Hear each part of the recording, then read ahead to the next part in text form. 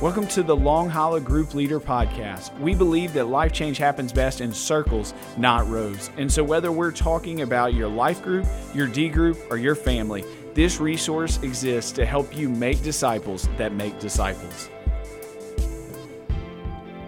Today, we are continuing our podcast with Russell Irwin joining us. And I love these because Russell gets to bring in his expertise and we get to talk about some topics that, man, they're really difficult topics to navigate as a group leader. And I often feel unprepared, unequipped to handle. Today is one of those topics. And so you've already seen it if you've clicked on this episode, but when an individual needs more than a group can give. Now, Julie, what that means is what we are saying as the group's people, that there are certain times when a group is not the silver bullet answer for everybody's life. Absolutely. That may be hard to believe, right? Yeah. And sometimes you find yourself in this situation where you're going, what in the world do I do? Yes, absolutely. I've been there. You've been there. Like you are going to get those times where you're like, man, is this life group environment, is this D group environment the best place? And I think sometimes because we know how impactful groups have been in our lives, we say, oh man, this is going to be great for this person. I know they're going through a difficult time. They need that life group. They need that D group. And I just want to say, yes, they do need those environments, but there are certain seasons in life where it may not be the right answer. It may be a season kind of like with D groups where it says, hey, maybe this isn't the season for you. Sometimes that happens with people, and that's what we're going to talk about today. We talked last week a lot about walking alongside people in crisis. This one a little bit different. This is when it kind of hits that tipping point where you're saying, ooh, I think there may be some bigger issues. Yeah. And so we're going to bring in Russell, and we're going to talk about it a little bit. But, Julie, why don't you kind of go ahead and get us started? Well, I think that leads us to the first question, which is a great one. Why is the life group or D group not always the best place for people in certain situations? Well, it's evident there are times in all of our groups when someone overtakes the group.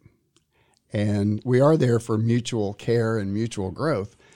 And as group leaders, I think we have a tremendous responsibility to love individuals and to love them in, and we never want them to feel like they've been abandoned or pushed out. But at the same time, how do we protect and guard the health of our group? Yeah. When you've got individuals in the group who for 3 weeks in a row, you've heard the same story, and they're beginning to be negative, and they're talking about their spouse or they're talking about someone who's not there, it's time that's really beginning to affect the health of the group. Yeah, and it's not a place for a counseling situation in the middle of the group. But I would ask you, how do you know when an individual needs more than a life group or a D group can give? Well, I think when that happens, you start to see group health suffering. You see the individual. You start to see this individual maybe withdrawn, or they're oversharing, they're talking too much, or not being appropriate. When they're sharing, you start to sense the fact that others in the group, you're reading body language, and you see your group members responding negatively. You see the eyes rolling back. The eyes roll back, or the big just sigh. The arms crossed. It's like, here we go again. Immediately everybody goes to check their phone. Right. When somebody's struggling, and at times it just spills out all over the place. Yeah. And so the group is not, it's not the place.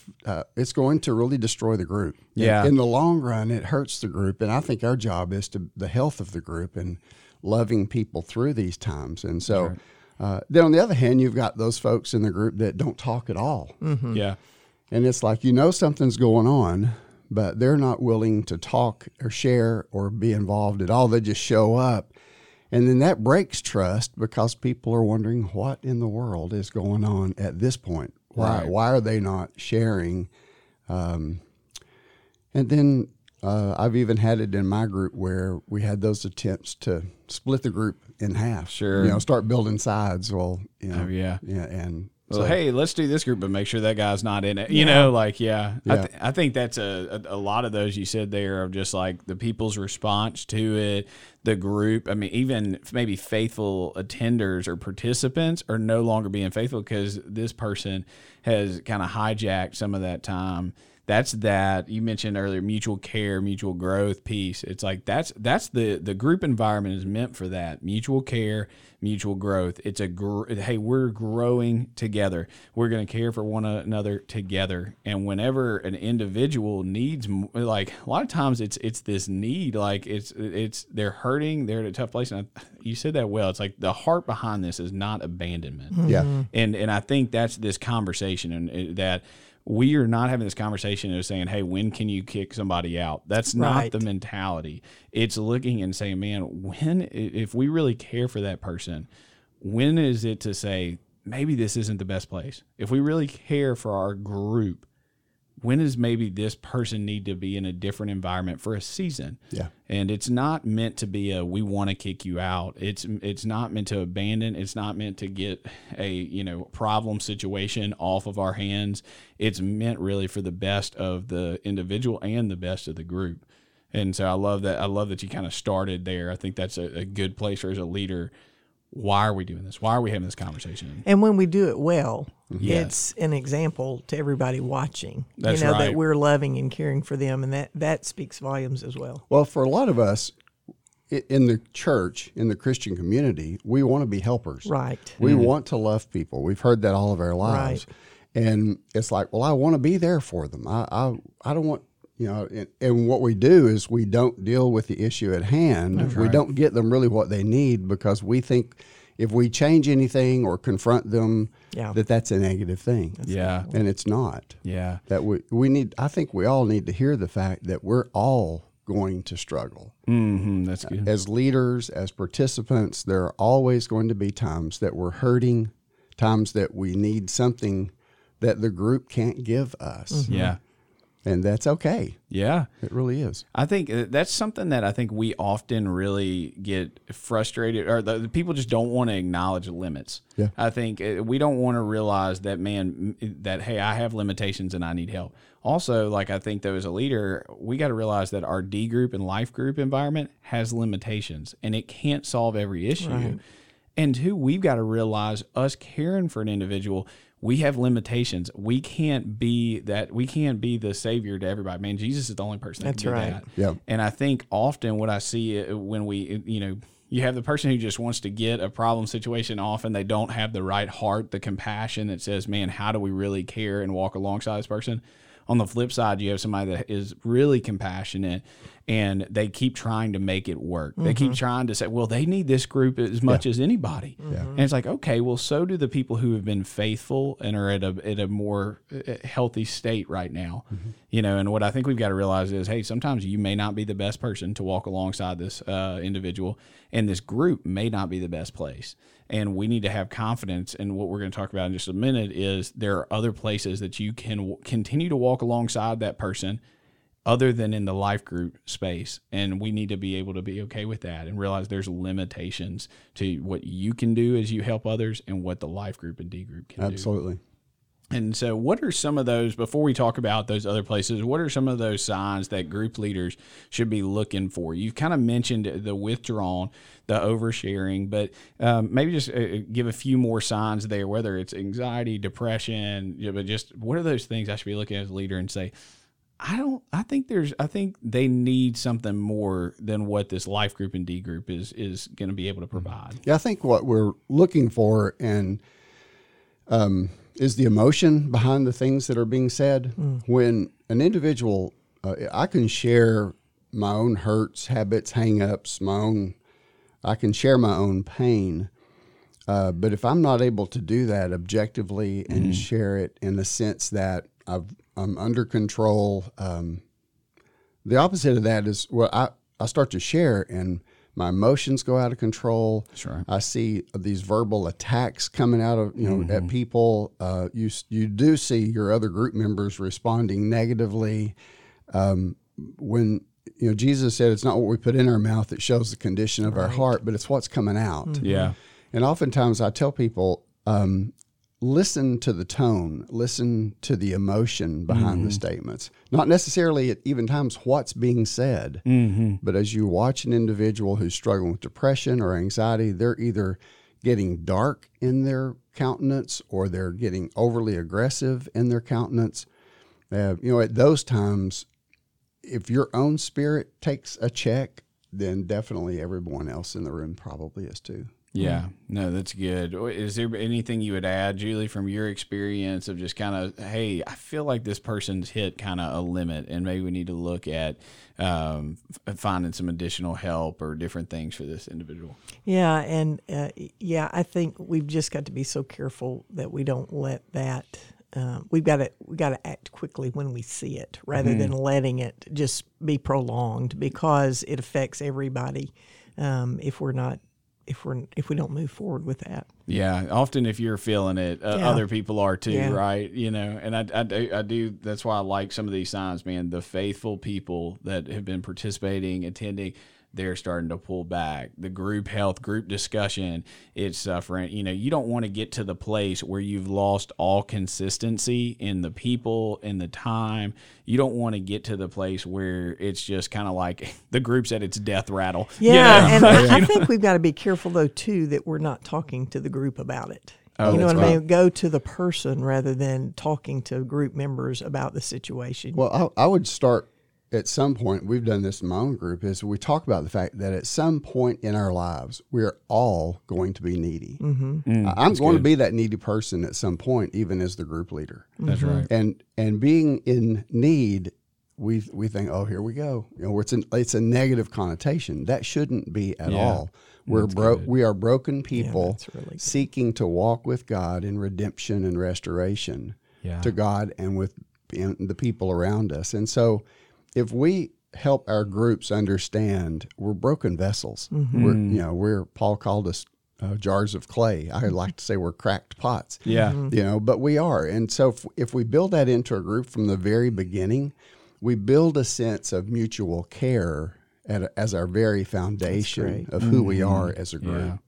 So then going one-on-one with someone, pulling them aside and saying, hey, let's meet for coffee. Let's talk next week. Yeah. And as a matter of fact, let's talk for the next several weeks. Yeah. And right now, it's probably not a healthy place for you to be. Yeah. That's not negative. Yeah. That's it. No, that's a great point. And I think because we want to lean into that, the gospel of grace, and this authenticity. I mean, that's one of the things, one of our big values of our discussion. We want people to be real about the struggles that they're having. And I think what is helpful too is delineating between people can have a bad day. They can overshare at 1 week or even 2 weeks. But this is what we are talking about. These signs is really more of a pattern, and you see somebody stuck. Remember from last week, we talked about when you know somebody's hit a crisis is they're no longer in control of their emotions, but their emotions are in control of them. They've kind of become a victim to whatever they're walking through, opposed to really being able to process it. And so I think when you see that person, again, going back to last week's episode, can help. Man, I relate with a lot of those things. This person is showing a pattern of those traits. I think there may be an issue here. Yeah. And really it just boils down. There are some discussions that are just not appropriate for the group. Yes. Yeah, that's good. And you've got folks who are sitting there who maybe have been in the process of surviving adultery or surviving pornography addiction or surviving alcohol addiction. And then to be in a group where you start to share details and get specific, there's a huge chance of starting to trigger. You start to trigger other couples in the group. And so it just gets messy really quick. Yeah. It's just not appropriate for one person to overtake the group. That's right. It is for mutual support. And when it becomes about one person, everybody else misses out. Yeah. Absolutely. No, I think it's a great word. What is, as we kind of wind down here now, when I say that, if you notice, this episode has been a lot of problems. We're saving the how do we walk alongside solutions we're actually going to do next week. And so kind of keep you on the hook there. But we want to talk first on how do you identify when the issues come up. And then next week we'll talk a lot more about kind of how do you then address it with somebody and just those conversations. So let's, the final question today, what are some of the environments that are more prepared for those who need more than what the life group and D group can give? Well, I think when we pull them apart, when we have that one-on-one meeting with them, we need to have some helps for them. Yeah. And it's not difficult. Really, you can go to our website and see the number of support groups that we have. The support groups, Celebrate Recovery, and honestly, a lot of folks think of counseling as a bad word. Yeah. And it's not. Really, we're all counselors. If we've ever helped a person go from point A to point B in their lives, and we've given them some feedback on how to do that, you just became a counselor. Right. And so I hear this on a weekly basis almost. Well, I just never wanted to go to counseling. Like, okay, we don't put you on a bus and take you out in the woods and beat you. It's not that. And the other thing, too, in the counseling relationship, in Celebrate Recovery, in those support groups, those leaders are trained to handle the pain. They're trained on how to be the non-anxious presence in the room. And so moving to that environment where there is that non-anxious presence in a group, a place that others in the group are kind of in the same walk, same journey, same place in their journey. Those are the kinds, to me, those in our church family, those are the kinds of things that are readily available that we can walk with someone too. I'm so glad you mentioned that, because I don't think, and probably most listening to this may not even know all that our church has to offer. That's but right. It is just a long list of support groups along with CR. And if you're not familiar maybe with like what Long Hollow does for helping people through crisis stuff, the support groups, the CR with addiction and everything else, like the level of support that Long Hollow gives its people, and how much it leans in to just messy situations. Because again, like when we lean into the gospel of grace, what's funny is the messier your church gets, the healthier it gets. Because we are messy people, we're needy people, and what I love about our church is that we lean into that and we say, man, we want to help you. We don't want to brush over it. We don't want to act like it's not there.